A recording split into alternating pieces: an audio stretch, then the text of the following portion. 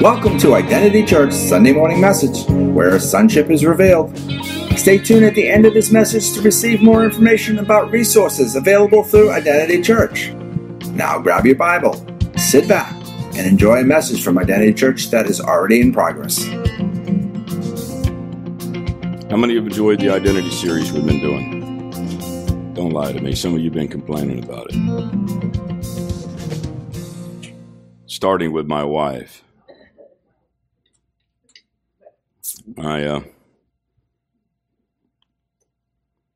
I'm trying to blend the PowerPoint with humor and illustrations, but I am doing PowerPoint for a reason. I'm doing it because I need this to be deep into your spirit.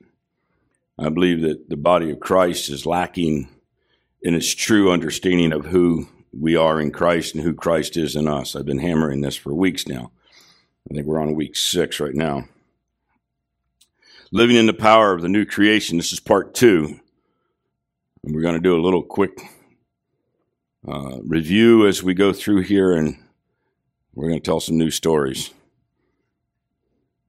I'm going to start off with a quiz to see where you're at. I want you to rate yourself 1 to 10 in comparison to Jesus. I want you to compare yourself to Jesus. So how much anointing do you have compared to Jesus? Don't use negative. How much authority over sickness do you have versus Jesus? Are y'all doing the math? How much authority over the devil do you have when you compare yourself to Jesus? How much access to the Father do you have compared to Jesus? How much power for miracles do you have in comparison to Jesus? Would you compare yourself to Jesus? How much joy is in you? How much peace do you have? How much ability to love? Oh, I know we know Jesus is a 10, but some of you, you're like a 3. Susie was a 2 yesterday.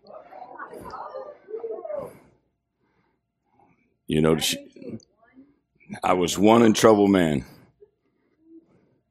This morning we're getting dressed and we're in the bathroom and she says to me, she goes, you're starting to look old. And man, that zing just came up here and I went, yes, but you're being more beautiful. I'm like, I am not picking a fight with her today. Of course, this is a quiz and it's a trick question. Do you realize that? Okay? Because you have Jesus himself living inside of you. The big mistake many Christians make is that they think that they are supposed to imitate Jesus. Catch this. We're trying to imitate him, and that's the problem. You have the same power as Jesus has, the same authority over sickness, the same ability to love as he does, and the same victory over sin that he had. Does that change your position? How does Christ actually become manifest in our lives? How does he live through us? How do you say Shazam and access what is truly yours? I need a rubber genie. Last week we started looking at 3 words. We'll open up the whole world of the living Christian life. The know was the first word we look at. You were united with Christ. Do you not know that all of us who have been baptized into Jesus Christ was baptized into his death? Why did Paul say this? Because they weren't living like they knew it. I've been walking with Jesus enough to know I can quote you some scriptures, but the question is, can I live it?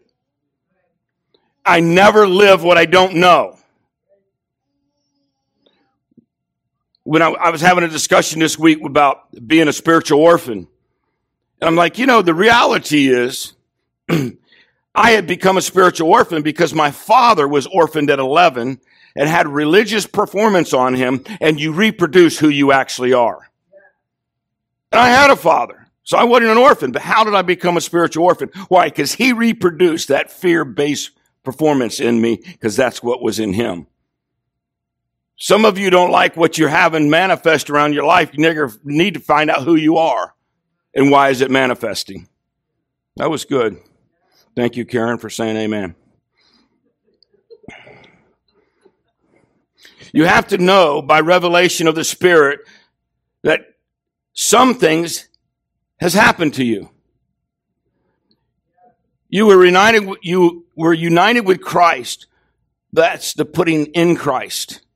It is like he is the vine and we are the branches. So now we are drawing his life and we are bearing his fruit. We are united with Christ.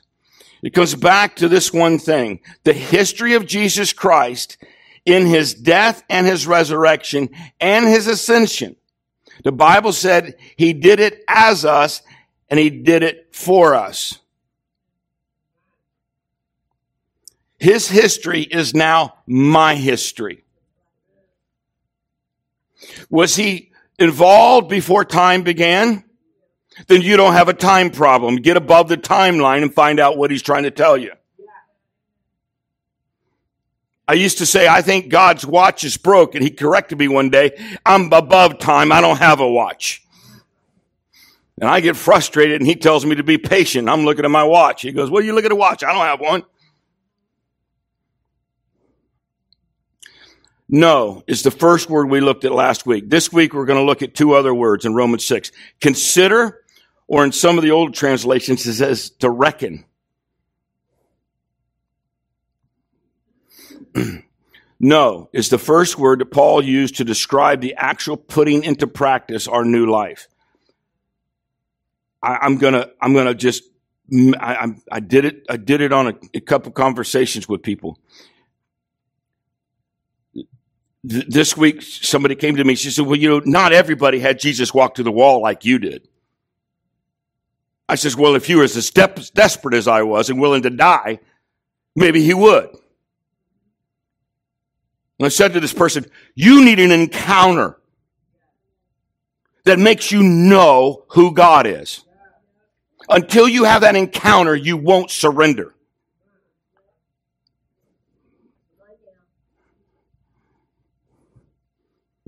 Present yourself. It goes back to the one thing, the history of Jesus Christ and his death and his resurrection and his ascension. The Bible said he did it as us and he did it for us. His history is now our history. In the same way as Christ has died to sin, so you also have died to sin, because Christ died for you and as you, because of this mystical union. Just as Jesus was resurrected from the dead, you now in this moment, in your true self, say true self, the real you, live by his resurrection life. How else can you say, I'm seated in heavenly places, if you haven't experienced the resurrection? Some of you are waiting to go to heaven to be Christ-like. And that's ridiculous. You're already Christ-like if you have Jesus in you, and you're already seated in heavenly places, and you can see above the horizon.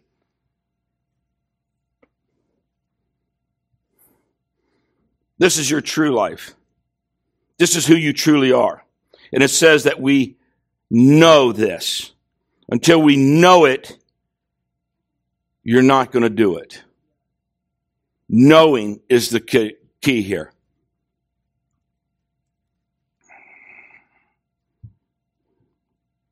Everything that Jesus achieved is now ours as much as it is his. Jesus got what we deserved so we could get what he deserved. Come on now. The very life of Christ has been infused into your life. We can never again define our life apart from Christ. Paul summed it up like this: for me to live is Christ.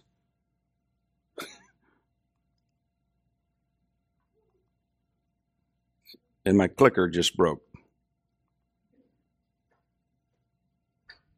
Galatians 2:20. I've been crucified with Christ. It is no longer I who live, but Christ who lives in me. And the life I now live in the flesh, I live by faith in the Son of God, who loved me and gave himself to me. Your mind is a valve.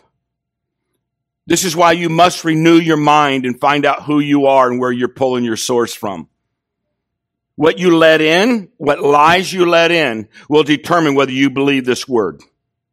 Whether you believe that he died, resurrected, and has given you everything. That's why you have to renew your mind. When you're renewing your mind, you know what you're doing? You're finding the lies that you've been believing. You're not good enough. You're not tall enough. You're not pretty enough. You're looking old. What lie have you been believing? I can't do that. I can't prophesy. Really? My sheep hear my voice and they follow none other. Why aren't you listening to the voice? That's prophecy.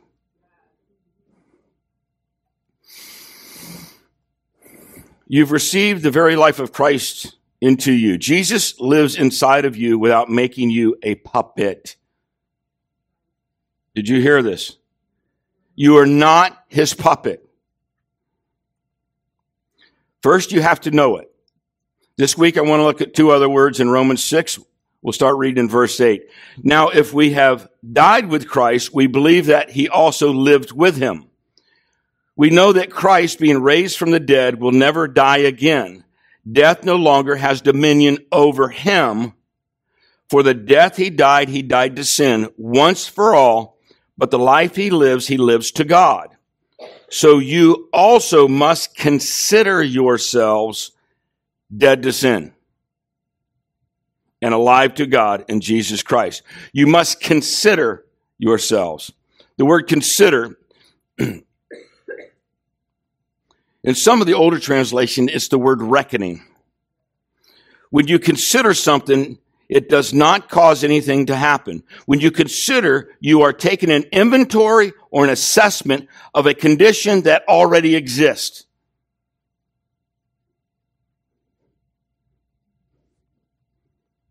Therefore, the state of being dead to sin and fully alive to God already exists as you are a Christian. He's saying, sit back and look at yourself, examine yourself, consider. We must realize, we must seize this benefit by considering it to be so. Have you considered what the scriptures say about you?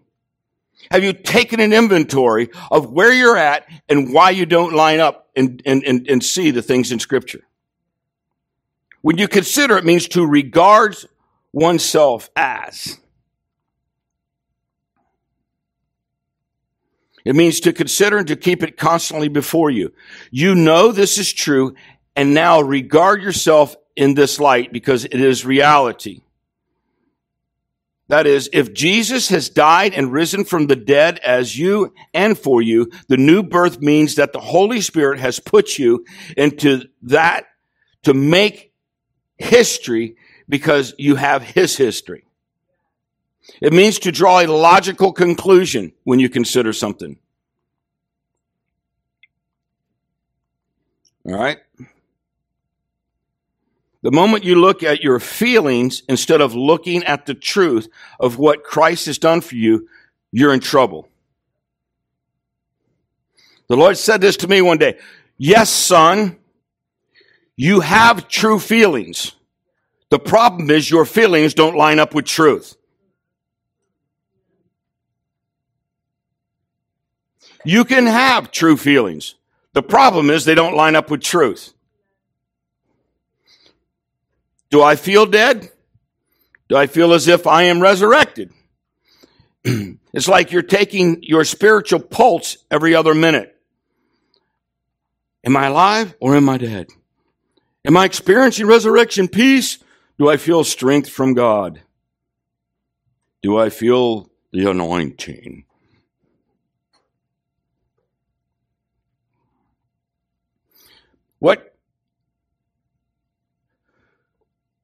What constant turning inward is not considering.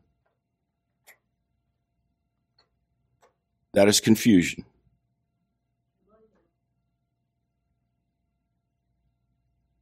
I. I. Your feelings will fluctuate, and all the fluctuations of feeling are basically lies.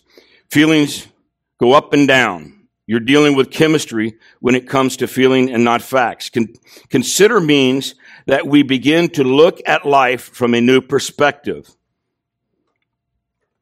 The word consider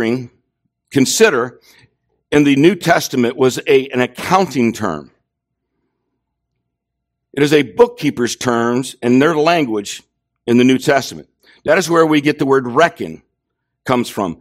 When a bank account is reckoned, it is brought into alignment. The word consider is to reckon something. It originally deals with math and numbers. You know, any bookkeeper, and I do, I'm married to one, they're exact to the penny. And if they're 1 penny short, they'll stay up all night trying to figure out where that penny went. That is the word that is used here, to consider, to reckon. You consider the facts. A bookkeeper cannot exaggerate the books. You go to jail. And certainly cannot be 1 penny under.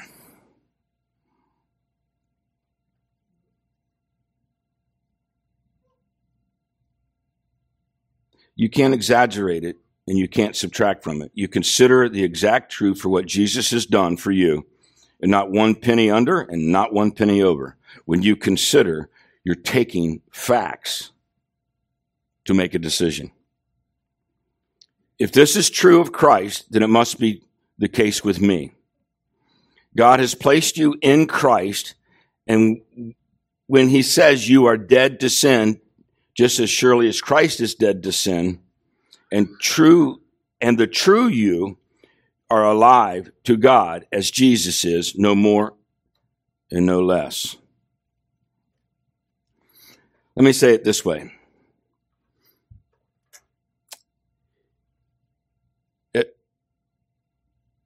If I will say that I'm dead to Christ and alive to him, and I keep saying it, and keep saying it, and keep saying it, and keep saying it, and keep saying it, eventually I'll become dead to Christ, dead to sin. That's writing a bad check. Fake it until you make it. That's like writing a $1,000 check knowing you got $10 in your bank account. Your day of reckoning's coming.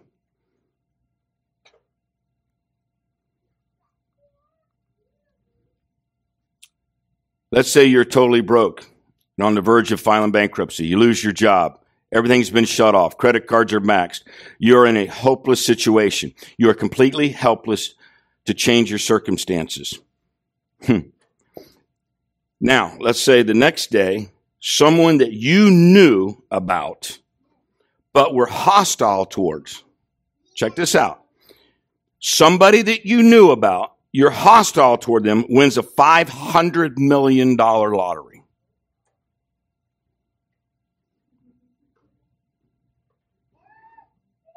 You knew that it had happened. You watched him buy the ticket. You watched him read the lottery numbers. And then they did something unthinkable. They gave you the lottery ticket. You received the check. You saw all the zeros in your bank account. You didn't do anything to deserve it. As a matter of fact, you did things not to deserve it. You were hostile toward this person.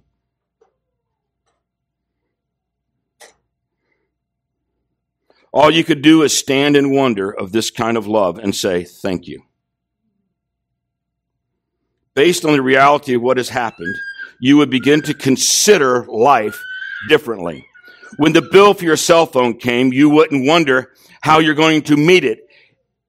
Why? You consider somebody gave you a $500 million lottery ticket. Your worries would change. You would consider what happened.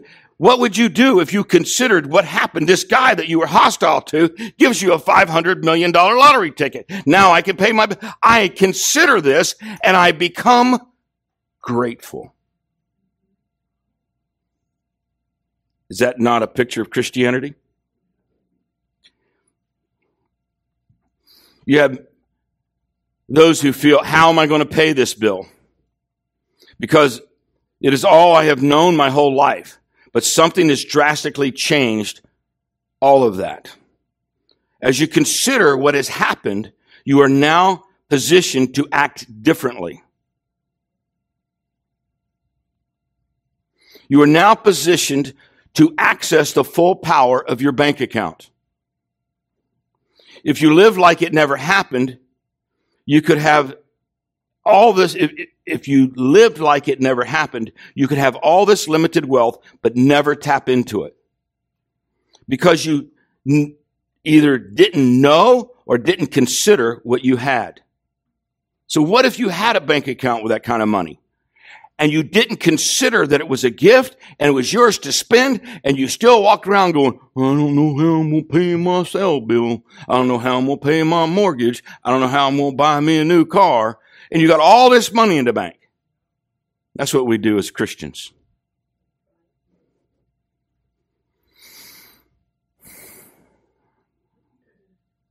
This is what happens to every believer.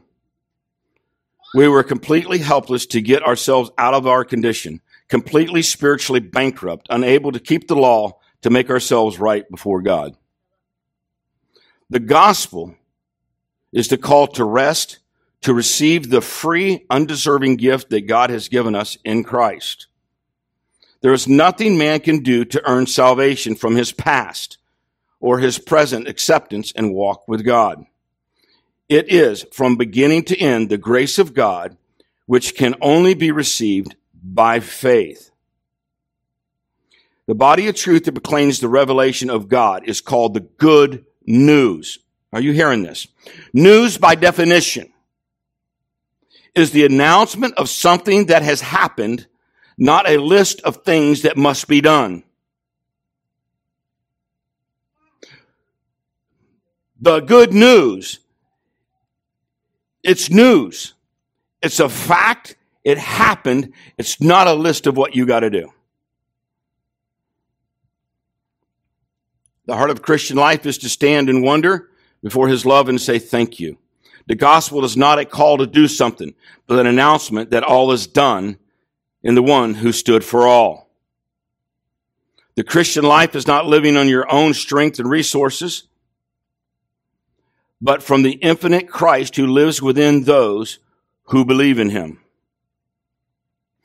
And so we begin to consider life through the lens of Christ, who is your life. You don't rely on feelings because they will lie. You face each day with the knowledge that I can do all things through Christ who strengthens me. The scripture has come alive for me in the last couple weeks. All things. Life is now defined as Christ in me, the hope of glory. The third word we want to talk about is to present.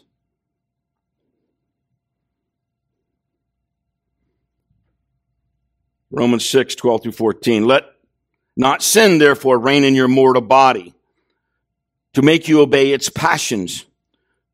Do not present the members of your body to sin as instruments or weapons of unrighteousness, but present yourself to God as those who have been brought to death to life, from death to life, and your members to God as instruments, weapons of righteousness.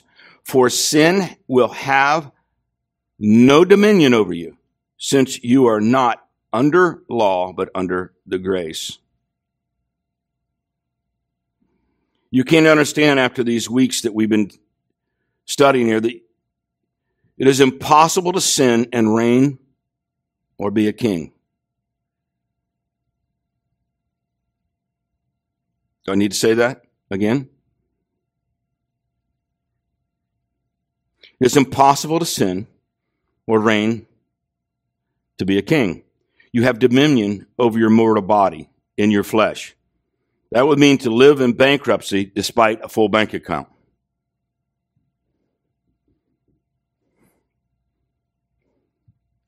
The members of your bodies include your imagination, your emotions, which would, if I give a chance, have a mind of its own. This is where the possibility of sin is. There is no possibility of sin in the true me. Got to go back into week 2, week 3. We dealt with a lot of that.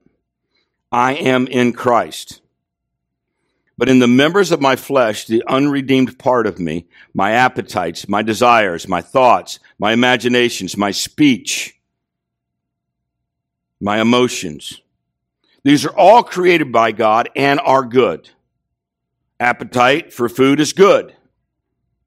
The desire for physical intimacy is good. The desire for companionship is good.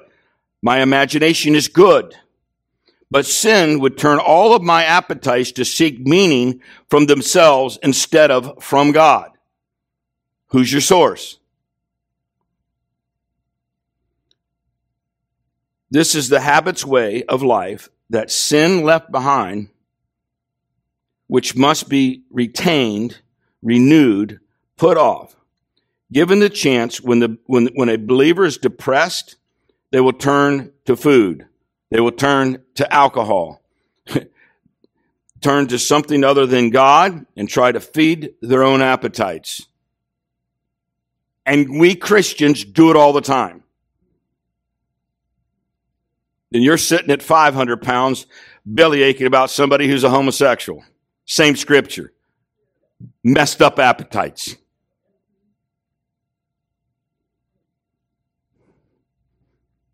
That was my personal soapbox. Sin turns a natural, good, God-given appetite into lust, which seeks to find its meaning of life outside of itself.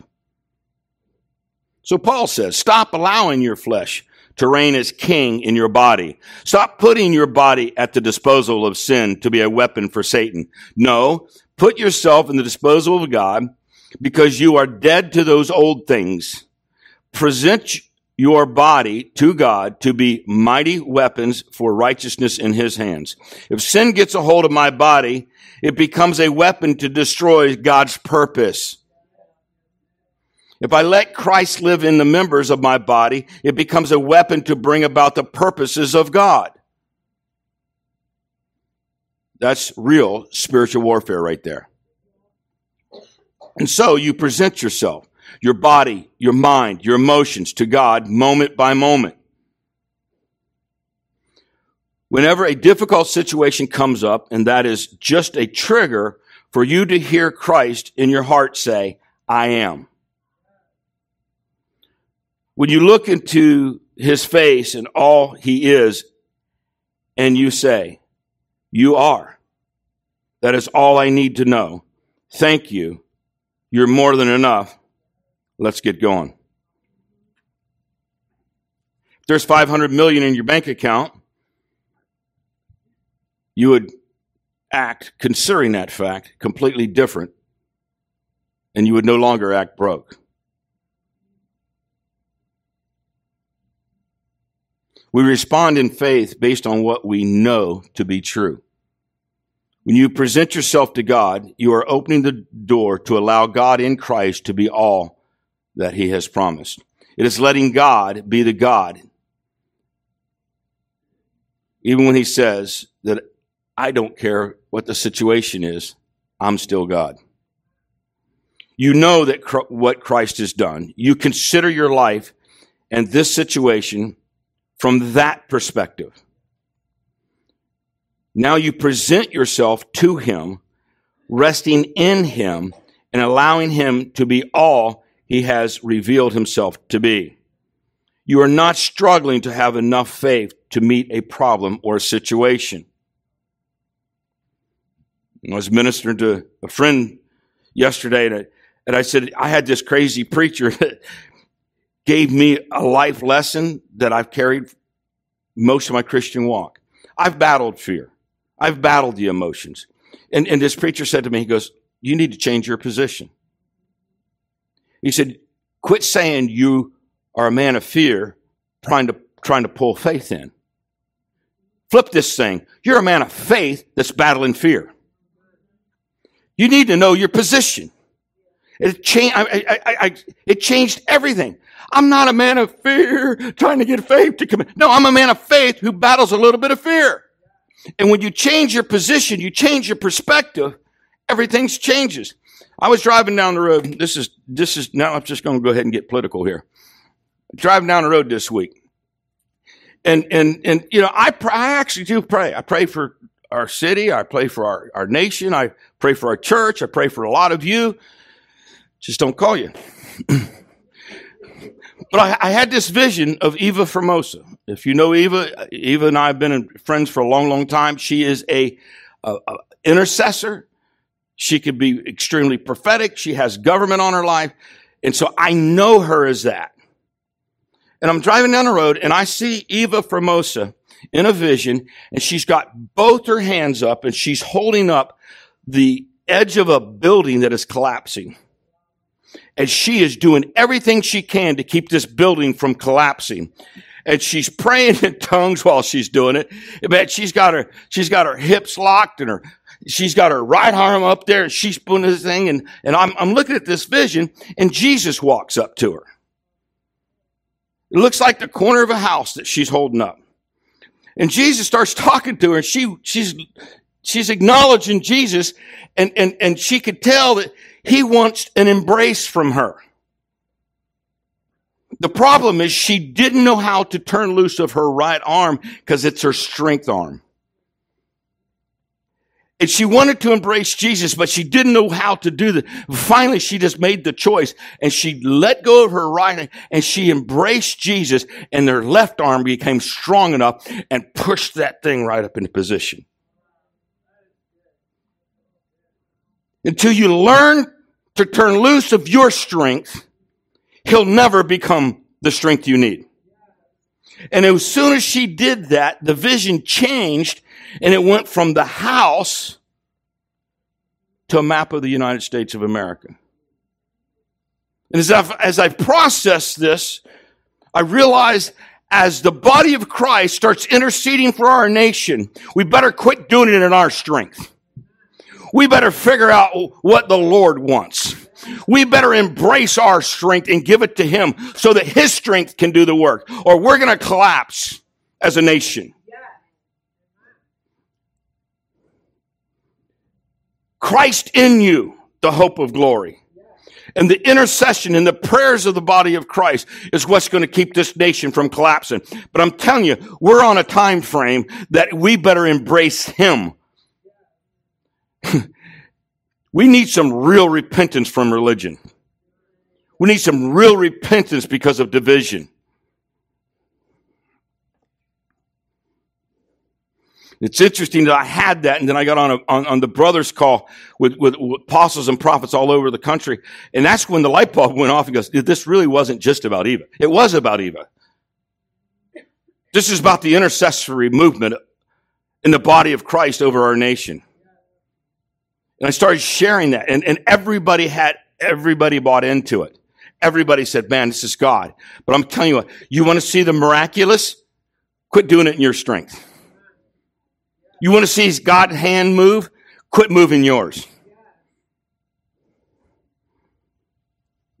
That was good. Faith does not come from who we are, but from who he is. Run with endurance the race that is set before you, fixing your eyes on Jesus, the author and perfecter of faith, Hebrews 12. Faith is a response. And so it can only respond to the level it has seen and heard. Faith comes from hearing and hearing the word of God. Let me tell you something. Until you start seeing the miraculous in your vision form and your imagination, you won't even think that you're capable of it. And it's going to take some faith to push into it. You have no faith unless you know him. Our faith responds to increased revelation. So how do I get the life of God to flow in my life? How do I become a functioning branch into the vine?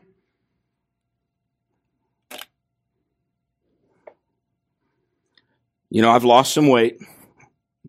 Got a new shoulder. I think I'm going to pick up tennis. So I downloaded 3 books from Kindle on how to play tennis. I read all the rules.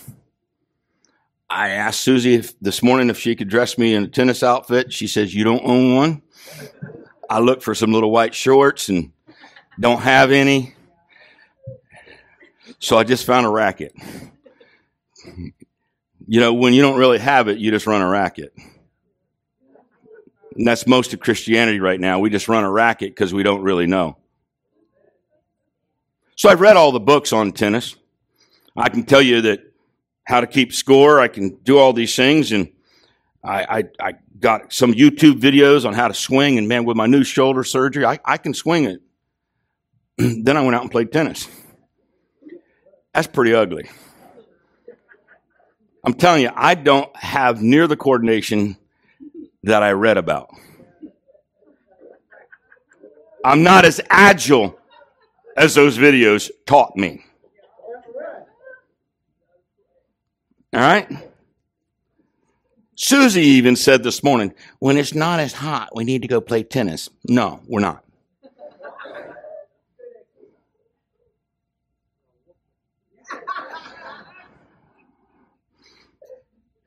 You know how degrading my wife can be. She was 9 months pregnant and played a game of basketball horse and beat me. 9 months, and all the neighborhood was like, man, that's really bad. I'm like, there's certain things I'm gifted at, certain things I'm not. But here's the bottom line. I was reading some of the YouTube things, and there's a lot of great tennis coaches out there. Most of the tennis coaches at some time have either been in the Olympics or played professional, and now they're their instructors. You know, and I read all the stuff about tennis. And it's kind of like Christianity. I started reading all the books. I started reading the book about Christianity. I read about the miracle workers in the 40s and 50s and the miracles and tent revivals and all that. And I couldn't pull it off. It'd be like me going to Wimbledon. That'd be a joke. It'd be an expensive trip and feel really foolish. But I got this email from one of the coaches, and he said, for $10,000 you could come to my camp. Now listen, I talked about being the bookkeeper. Didn't even run that by her. There's no way she's going to let me spend $10,000 to learn to play tennis because she's seen me in my tennis. That would be money not well spent. But what if this tennis coach at this camp, it was a supernatural camp, comes up and said, hey, why don't you let me crawl inside of you, and then we'll play tennis. So that's what happened. The problem is, I had to give up my abilities to respond to nothing so that his abilities would function. He had the muscle memory because he's a professional. He had all the cut the ball off knowing it's going to be here. I'm like chasing it like a rabbit. You ever see me play handball? That's funny. It doesn't work.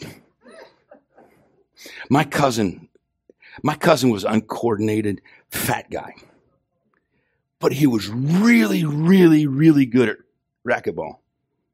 I played a couple times with him after I threw the thing at him and got mad, and I'm like, I'm quitting.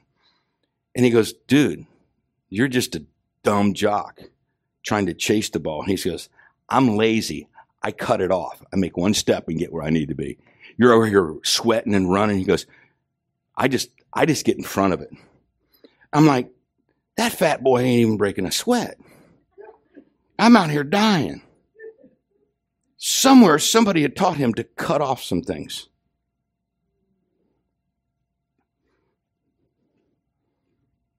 So I can have a professional tennis coach living inside of me, just like you have a professional Christian living inside of you. Then how come you're not playing a good tennis game? Because you haven't embraced your weakness and let him actually play for you. Is this making sense? What I have done, what I would do, is I would want to take over, because once in a while, I want to hit it. Once in a while, I want to have a great serve. Once in a while, dude, you're not going to win tournaments unless you completely surrender and let the professional in you do the work. Does that make sense?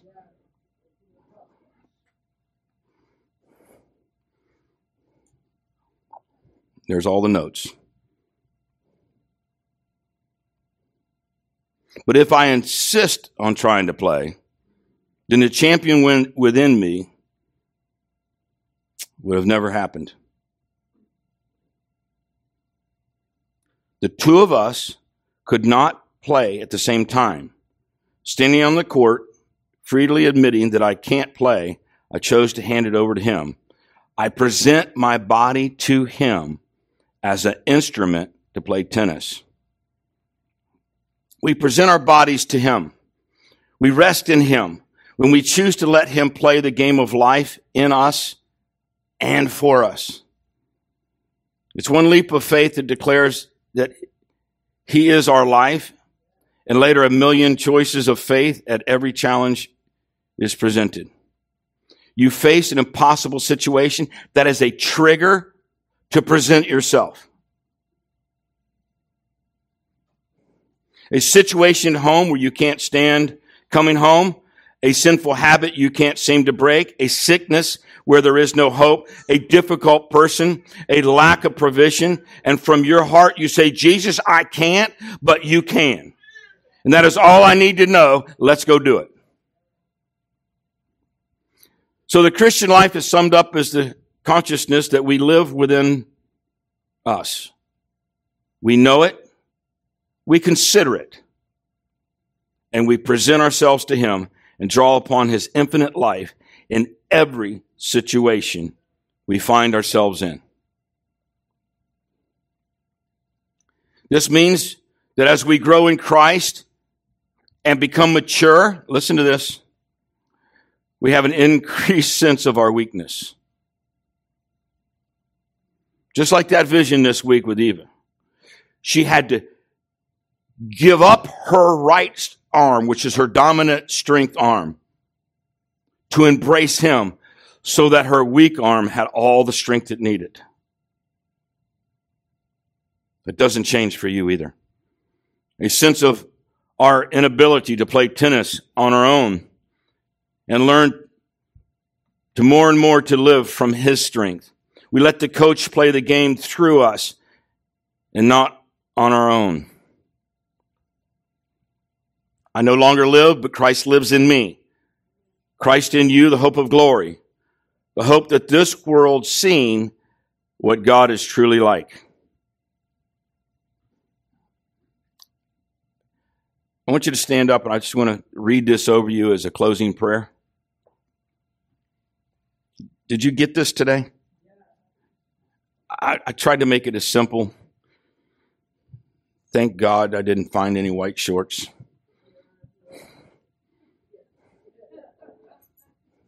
I could have worn my bike pants. But then y'all would be comparing me to Lance Armstrong.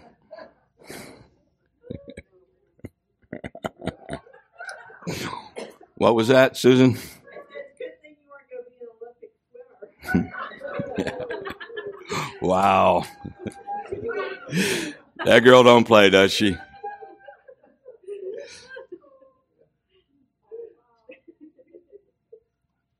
Okay, listen, I think there's a couple keys today.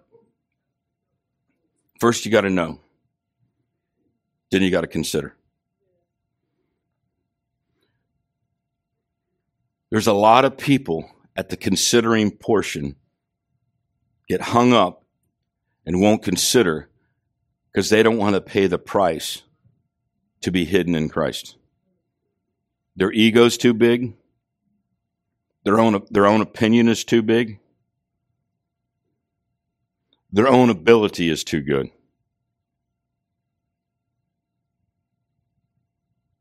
I say you have a bad accounting system if you can't consider who he is and give him complete control.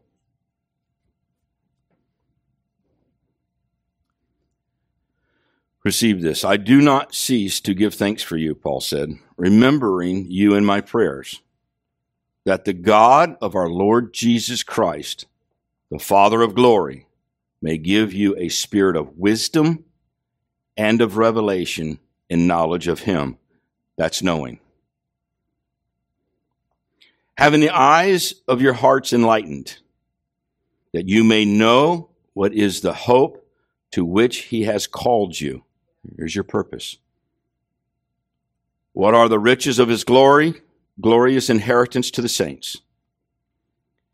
And what is the immeasurable greatness of his power toward us who believe, according to the works of his great might, that he worked in Christ when he raised him from the dead and seated him at the right hand in heavenly places, far above all rule and authority and power and dominion.